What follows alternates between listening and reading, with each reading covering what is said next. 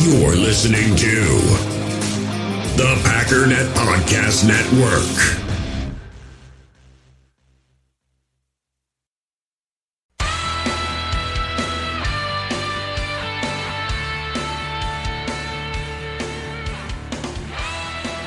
Ladies and gentlemen, welcome once again to the Packernet Podcast. I am your host and resident fanalist, as always, Ryan Schlip. Check us out online, packernet.com. Find me on Twitter, pack_daddy. Oh, I'm giggling because I'm trying to change the inflection and just see if it throws everybody off, and it's throwing me off. Morning, ladies and gentlemen. Welcome. I don't know. Well, today is a very, very special day because I just overslept. Which means I get to talk really, really fast and try to not push the pause button ever and make sure that I know what I'm talking about all the time and my thoughts are all organized, and we're not going to be doing any preliminaries. You know what to do. Check it out, do it, groove it, move it. If you don't know and you're dying to know, listen to yesterday's episode. It will be very informative. But all that to say that this may be a little bit of a shorter episode depending on how talented I am at this job. Also, if my rant gets a little hostile, please understand that I have had no time to digest my coffee at this time, a little bit angry at the world, and it is what it is. So, why don't we just go ahead? How did that take a minute? I didn't even say anything yet. I'm not angry. Let's go ahead and take our break, and we'll get back and talk about football stuff. Alright, so it's been pretty awesome, because there was the article that came out that was sort of an explainer for all this Aaron Rodgers and Matt LaFleur stuff. And it was interesting and funny because it was basically word for word exactly what I said when this whole quote-unquote controversy started. If you didn't hear it, let me summarize it for you a little bit. And I said, I don't know the inner workings, but here's kind of what makes sense to me. On one side of it, you got Matt LaFleur, who comes from a concept and a system in which the scheme is very dependent on doing things a very specific way, meaning the quarterback doesn't get a lot of freedom. Aaron Rodgers comes from a system in which Aaron Rodgers does whatever he wants. If he wants to audible to taking off his pants and running in circles, he has that freedom. And what the two of them need to do and are trying to work through is finding out a happy medium. Because there are certain reasons why we need things to work a certain way, and you can't just be checking out of it. However, it's extremely beneficial, and LaFleur went on to explain this, that sometimes him kind of improvising and making stuff up and seeing certain things makes sense. And there are also, for example, Matt LaFleur will call 2 plays, and then Aaron Rodgers will go in and analyze the situation, and based on what he's seeing, he will choose one of the 2 plays. So there's all this different stuff, and the two of them very cordially are working through this. So, speaking of, quote-unquote, not a humble brag, I said exactly all of these things, because that's exactly what's happening right now. Now, could there still be a conflict between this? Of course. There's a billion different areas in which there could be conflict. The point is, there isn't conflict, and this whole thing has been made up nonsense. At least up until this point. I mean, it's not false to say that here's this thing, right, where LaFleur is over here and Rodgers is over here. It is false to create this narrative that there's a problem. And the hilarious part of it is, now that this fuller explanation has come out, you still see, even as I'm going through Facebook and everything else, all I see are these articles. Aaron Rodgers already hates LaFleur. Aaron Rodgers already frustrated. And I'm looking at it like, look at these bunch of dummies right here. And then you got comments from, sometimes non-Packer fans going, oh, that figures. Some, hostile Packer fans that are, quick to be angry, or guys that don't like Rodgers or whatever, that are all over him. Let's get rid of him. I don't know. I'm tired of this guy. What a stuck-up, blah, blah, blah, blah, blah, blah, blah. This stuff isn't that hard to figure out. And again, I'm not saying I have it figured out. I don't know to what degree or where on this sliding scale we are. But if you just read all the information we have and try to figure it out from there, it's not hard to look at it and go, okay, so they're on two opposite ends of the spectrum. What needs to happen is they got to figure it out.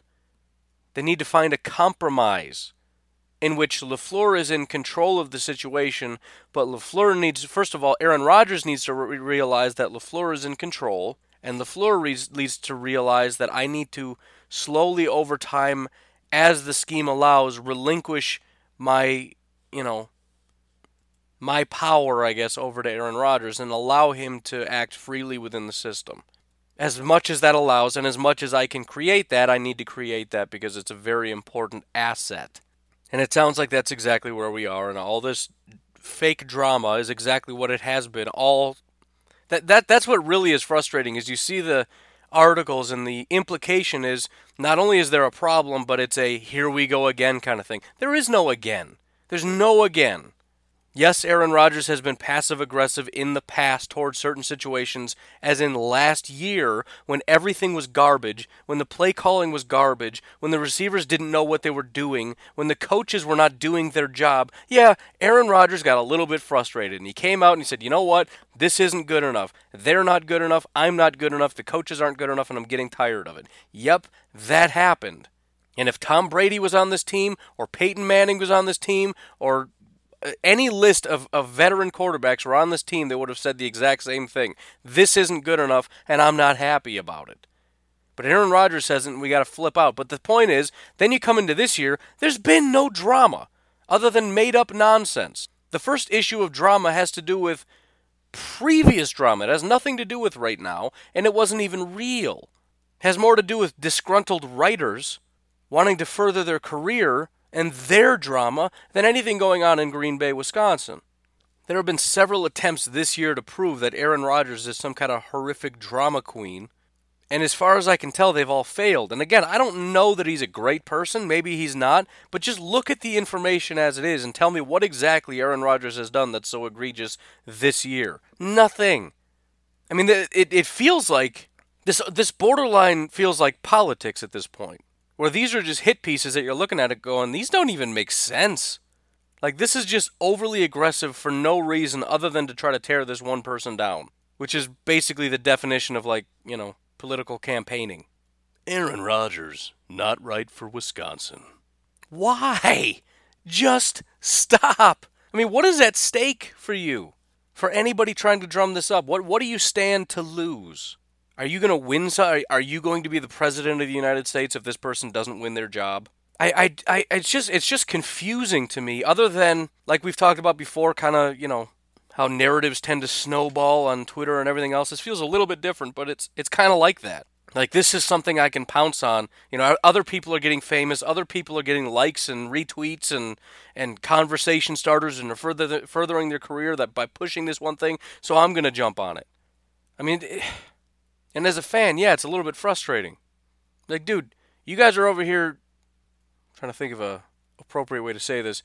You're very loving toward people like Pat Mahomes, which is fine. He had an unbelievable year. I'm not trying to say he's a bad quarterback. It's just weird to me. And Pat Mahomes is a quarterback I want to like, but it's like, you guys need to cool it, man. I mean, look, this is just going to keep happening as far as quarterbacks just going crazier and crazier and crazier as far as offensive output. This is like the second year in a row in which a quarterback just waltzes onto a football field and obliterates records. One of whom we don't even talk about anymore, Deshaun Watson. He gets hurt, he comes out the next year. I think he actually plays better football, but he looks more like a normal quarterback where he's, whatever. Yeah, nobody cares. But still, it's everybody has nothing but nice things to say about all these other quarterbacks that are high output quarterbacks, most of which are not even as good as Aaron Rodgers, including garbage heaps like Trubisky. But for some reason, although we can say nice things about all these people, Aaron Rodgers, the cool thing to do, just treat him like garbage. Whether it's, not even necessarily pertaining to football. If it is, fine, but it's all just about his character. This isn't even really football stuff. This is character attacks on Aaron Rodgers that are spilling over into his football life. Oh, here goes Aaron Rodgers again with his temper tantrums, his passive-aggressive. He's basically a catty teenage female, orphan, hates his family, killed his cat, can't drink a beer, little sissy. Like, what dude? Whoa. Like, why? What is the point of this? Like I said yesterday, the stats dip around this time of the year. I get it. Packernet.com, this massive money-making machine of mine, I'm going to go from making 2 nickels to about a half a nickel. I know, it's rough times for the football folk. And for I guess for those people who don't actually have jobs outside of football, you got to kind of drum up something around this time. Otherwise, your kids are going to be snacking on corn husks. But, maybe find something else to do. Get a little more creative. Or get a job somewhere else. I don't know what else to tell you, but this whole Aaron Rodgers thing is getting old. Anyways, that's all I got to say about that. I'm not a smart man.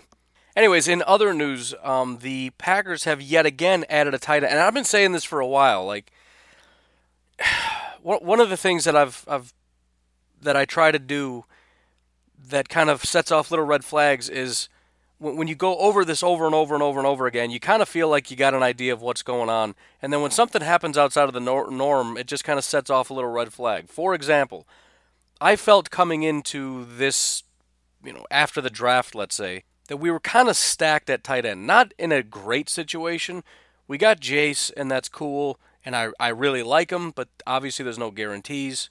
We've got Graham and Lewis, which is great, but they're obviously older guys, end of their career, don't really know what we have left, but they're there. And then we got Robert Tonyan and, a couple other people. But it's, it's something that in the future we should probably continue to try to address. But for now, we got two great veterans, a very promising draft guy, and then, somebody with some upside that, even though I don't have super high expectations, Robert Tonyan is a guy that you can plug in and get some production on, especially as the number 4 tight end on your team. Well, then it came out, and I don't remember exactly who it was, that the Packers made a push for a tight end. They didn't end up getting him, but they were the ones on the short list trying to get him. And I thought, that's kind of weird. That set off one of those red flags, and I said on the podcast, kind of just in passing, it kind of seems like they're not really done with tight end. They're missing something. It's kind of weird that they tried to go out and get him. That doesn't have to mean that. It could just be that this is somebody they really like that became available, so I kind of left it alone. But it's still, it kind of, make a little note in the back of your mind, because it's outside of the expectation. Well, then shortly after, the Green Bay Packers go out and get Pharaoh McKeever, or however you say his name, from Jacksonville. And I thought, what is going on with tight end? This is the second guy they tried to get. This time they actually swoop him up. I don't think this is about, that was just a guy we like. This is about something's not right with our tight end room. But who knows? Maybe it's just about depth, even though that seems weird because we already have 4. This makes 5. And, how much production do you actually expect from this guy? I mean, are we that desperate to replace Tonyan? Do we need to replace Tonyan? Is Pharaoh going to be better than Tonyan? Are we getting rid of Jimmy Graham? Are we getting rid of Mercedes Lewis? What, I'm just trying to figure it out. Well, then yesterday, we find out that Michael Roberts, the tight end that was supposed to be in a trade between Detroit and the Patriots, which fell through, the Packers swooped in and grabbed him off waivers. This is the second tight end we've gone out and got in the last, 30 days, 2 weeks, whatever it is. And now that little note in the back of my head is alarm bells. Why? Why are they doing this? What is going on at tight end? Now, again, not trying to drum up unnecessary drama, but I'm still just trying to reconcile something that doesn't make sense in my mind. The tight end position is not a depth position. It's very improbable that these are just, really high up on our list of guys that if they become available and it's just a windfall of tight ends, like, oh, look, that guy's available. We really wanted him. Oh, we missed. Hey, look, there's another one. Hey, look, there's another one. No, something else is going on here. There's something missing. At the very least, I think there's a concern, and it could be maybe somewhere in between a concern and the importance of the tight end position that we have to have one. But again, what exactly do you think the output is going to be when you already have Jimmy Graham, Mercedes Lewis, Jace Sternberger, Robert Tonyan? I don't know. It could also be a particular type of tight end. For example, we have guys that do this. We kind of need somebody that can come in and do this.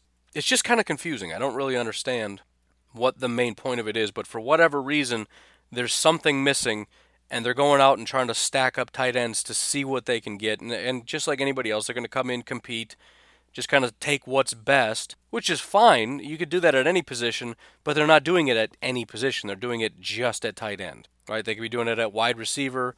Couldn't hurt to do it at offensive line just because. Why not running back, right? You never know. Somebody could go off. Corner couldn't hurt.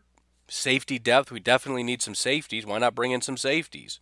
But you get my point, right? But it's tight end. That's what we're doing. There's 3 times in the last month we've tried to get tight ends, and we've locked up 2 of them. Pretty much every tight end that becomes available, we're swooping in and grabbing them. So it's kind of an either or both, in which tight end is extremely important. Tight end is very a big concern, and or both. The other question would be, is there strong consideration being given to getting rid of either Jimmy Graham or Marcedes Lewis or both? Possibly Tanyan, right? In other words, not happy with what's going on here. If we can save money, let's do it. But obviously the depth issue is an issue. Can we make this work? So, maybe it's just a lot of questions. It's kind of like in the draft, you just start throwing darts and see what happens. But let's just get everybody in, see what everyone can do, and try to make the best decision with what we've got. But anyways, I want to take a look at the two newest tight ends and see what we can figure out. So Pharaoh, there isn't a whole lot. He hasn't played in the regular season at all. He had one season with the Jacksonville Jaguars, which kind of makes sense. Actually, the Pittsburgh Steelers drafted him, but his last team was with the Jacksonville Jaguars. So our offensive coordinator has some understanding of the guy. I'm not sure how much that played into it, but I'm guessing at least a little bit. And just like everybody else, again, what is the expectation for him? I can't really assume that you're going to feel super great about dumping somebody, especially one of your, high-end veteran starters for a guy like Pharaoh. Now, the one thing that stands out definitively here, at least from what I can tell, is that in 4 preseason games, and one of them was against Green Bay, so you got Gutekunst's got to look at him at one point. The offense, there's some crossover here. But as far as his grades go, 3 out of the 4 games he produced pretty highly as a pass blocker. 2 out of the 4 games pretty solid as a receiver. Now, I can't glean too much out of this. I would come in and say, oh, pass blocking. But number 1, preseason. Number 2, there was a grand total of 11 pass blocking snaps for Pharaoh. Number 3, 5 of those 11 came in week 4, in which he was graded horribly. Overall, he graded out not very good in any category, but again, pass blocking was his strongest asset. But whatever. I know I'm talking in circles. It just doesn't make sense to me. We need something, but we're getting a guy that is 99.9% chance he is not going to have any impact on this team whatsoever.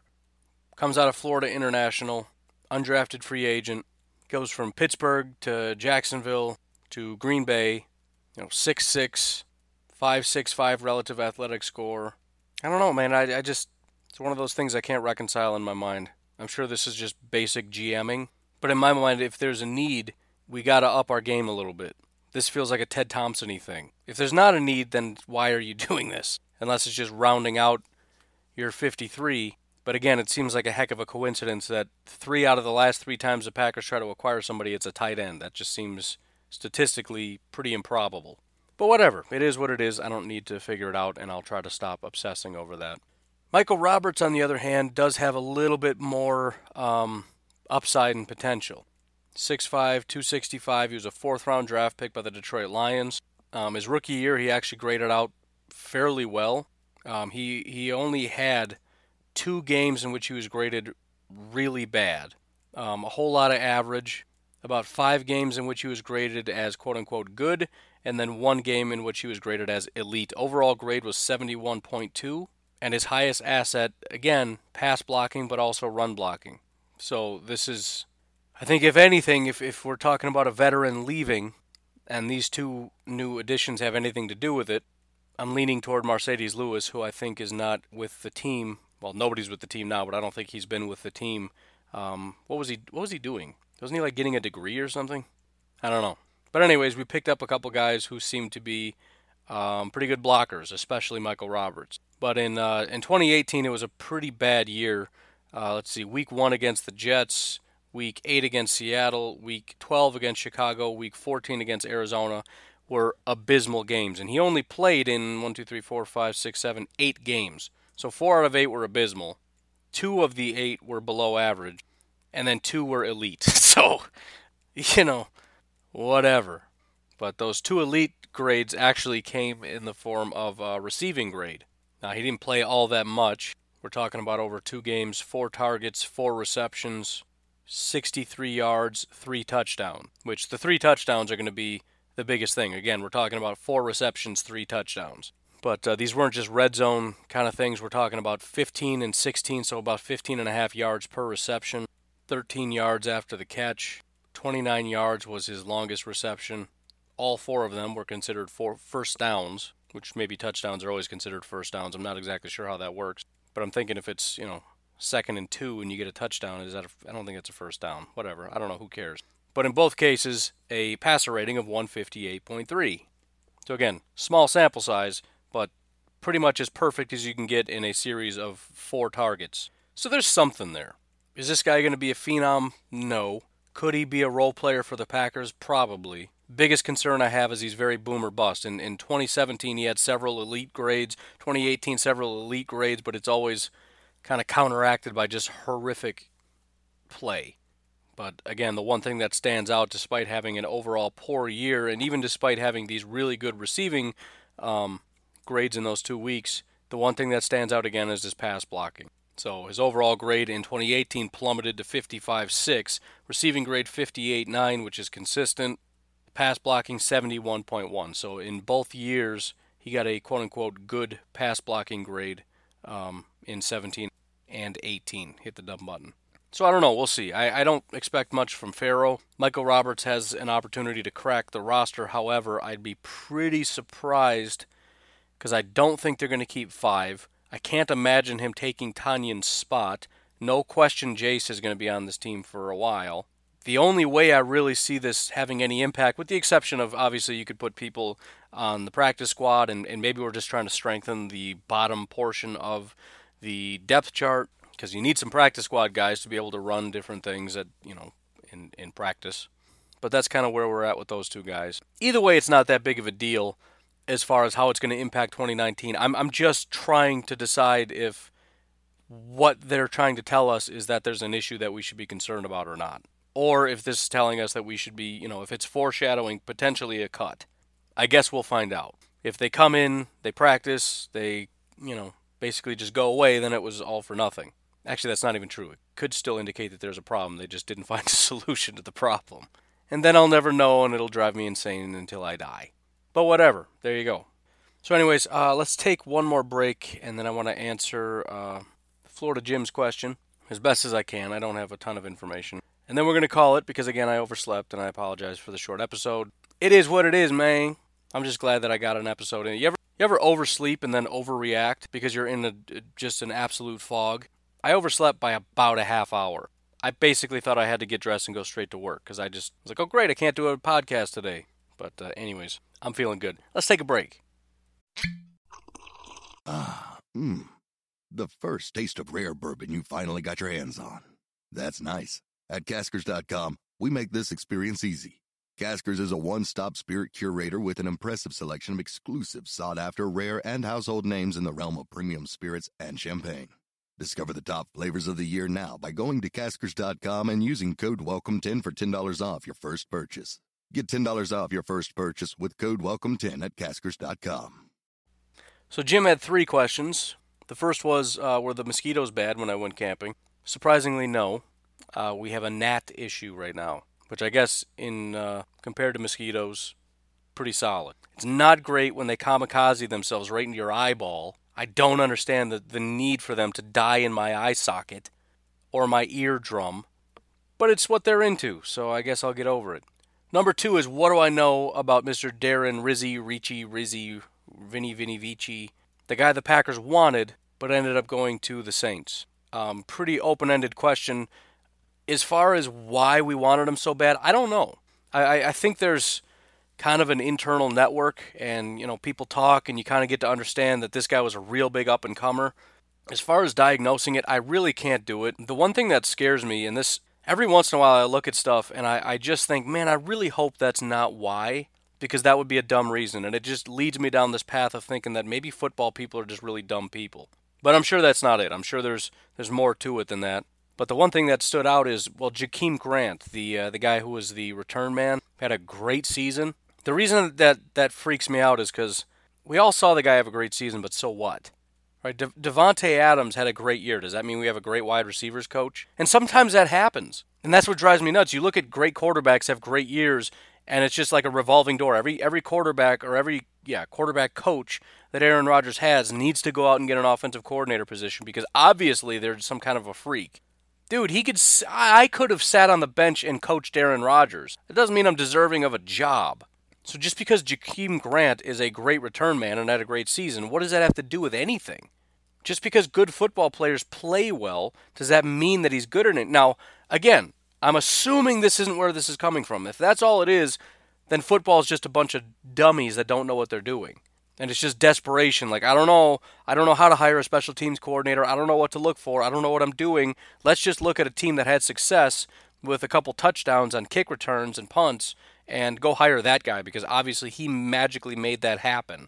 I'm going to assume that's not it. But if it is, man, this game is ridiculous.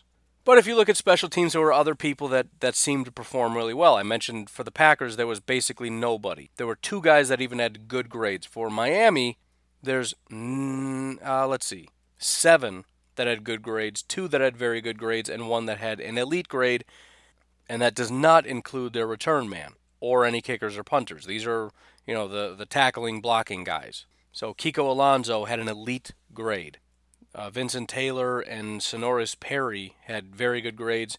A.J. Derby, Stephon Anthony, who was drafted out of Clemson, Leonte Carew, Minka Fitzpatrick, Walt Aikens, Brandon Bolden, and Tanner McAvoy all had good grades. Now again, people playing well doesn't necessarily mean that the special teams coordinator is some kind of a freak, but you put guys in the right position to succeed, who knows? And I'm hoping that's what this is. I'm hoping, that's an aspect of football that almost nobody understands, right? When somebody gets hired as an offensive coordinator, everybody can diagnose how good of an offensive coordinator they are despite everything going well, or poorly for that matter. Our head coach was the offensive coordinator for a team whose offense was trash.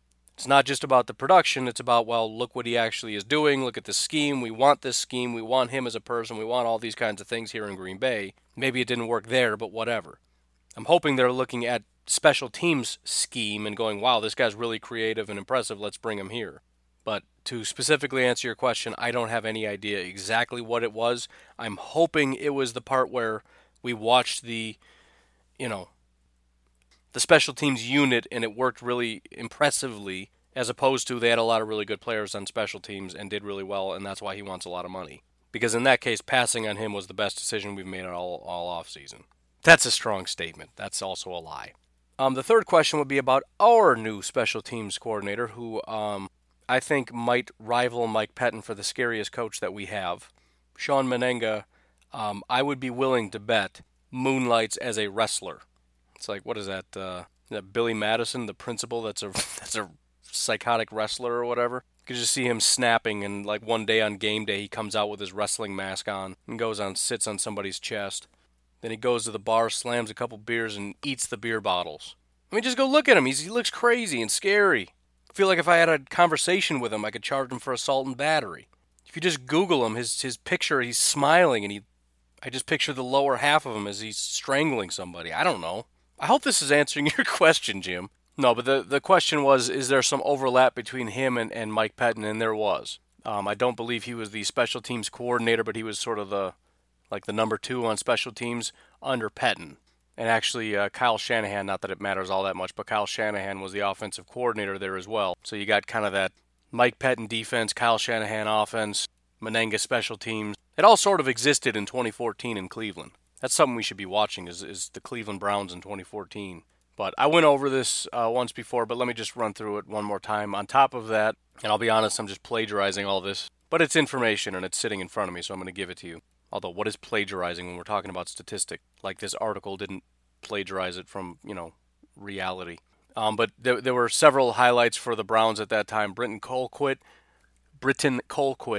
set a team net punting record, 40.3 in 2016. Returner Travis Benjamin ranked 3rd in the league in punt return average, 11.6 in 2015. The kick coverage unit was 2nd in opponent field position with 16 stops inside the 20-yard line in 2014.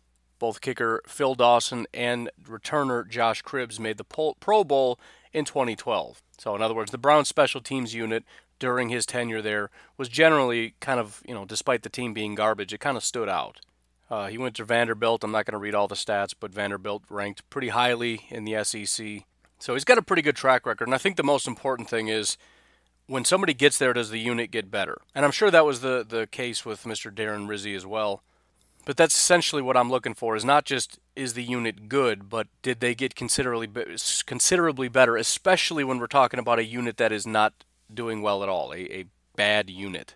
Do you have that ability to revive? Because I think there's different skill sets, right? There's certain people that you bring them in and somebody's already really good. Can you take them to that next step? There's other people, if it's broken, can you fix it? Can you revive it? Can you bring it from the bottom up? Now, there's some people that maybe can do both, but depending on where you're at, you might be looking for different things. Not really looking for somebody to fix Aaron Rodgers. Maybe somebody that can revive or inspire or whatever. I'm hoping that Mr. Mennenga can come in and find some areas of deficiency and kind of fix it up a little bit. Because there is potential, right? We've got Trevor Davis. He's a talented return guy. If he sticks around, I don't know. We've had success as far as punt coverage and things of that nature. Obviously, we have a very good kicker, very talented. Our punter has all the upside in the world, but it's just messy. Right? We got a good kicker, but our long snapper is sloppy, and our the holder is new, and the punting is not consistent, and our return man drops the ball too much. Just all these little things that it need to be cleaned up.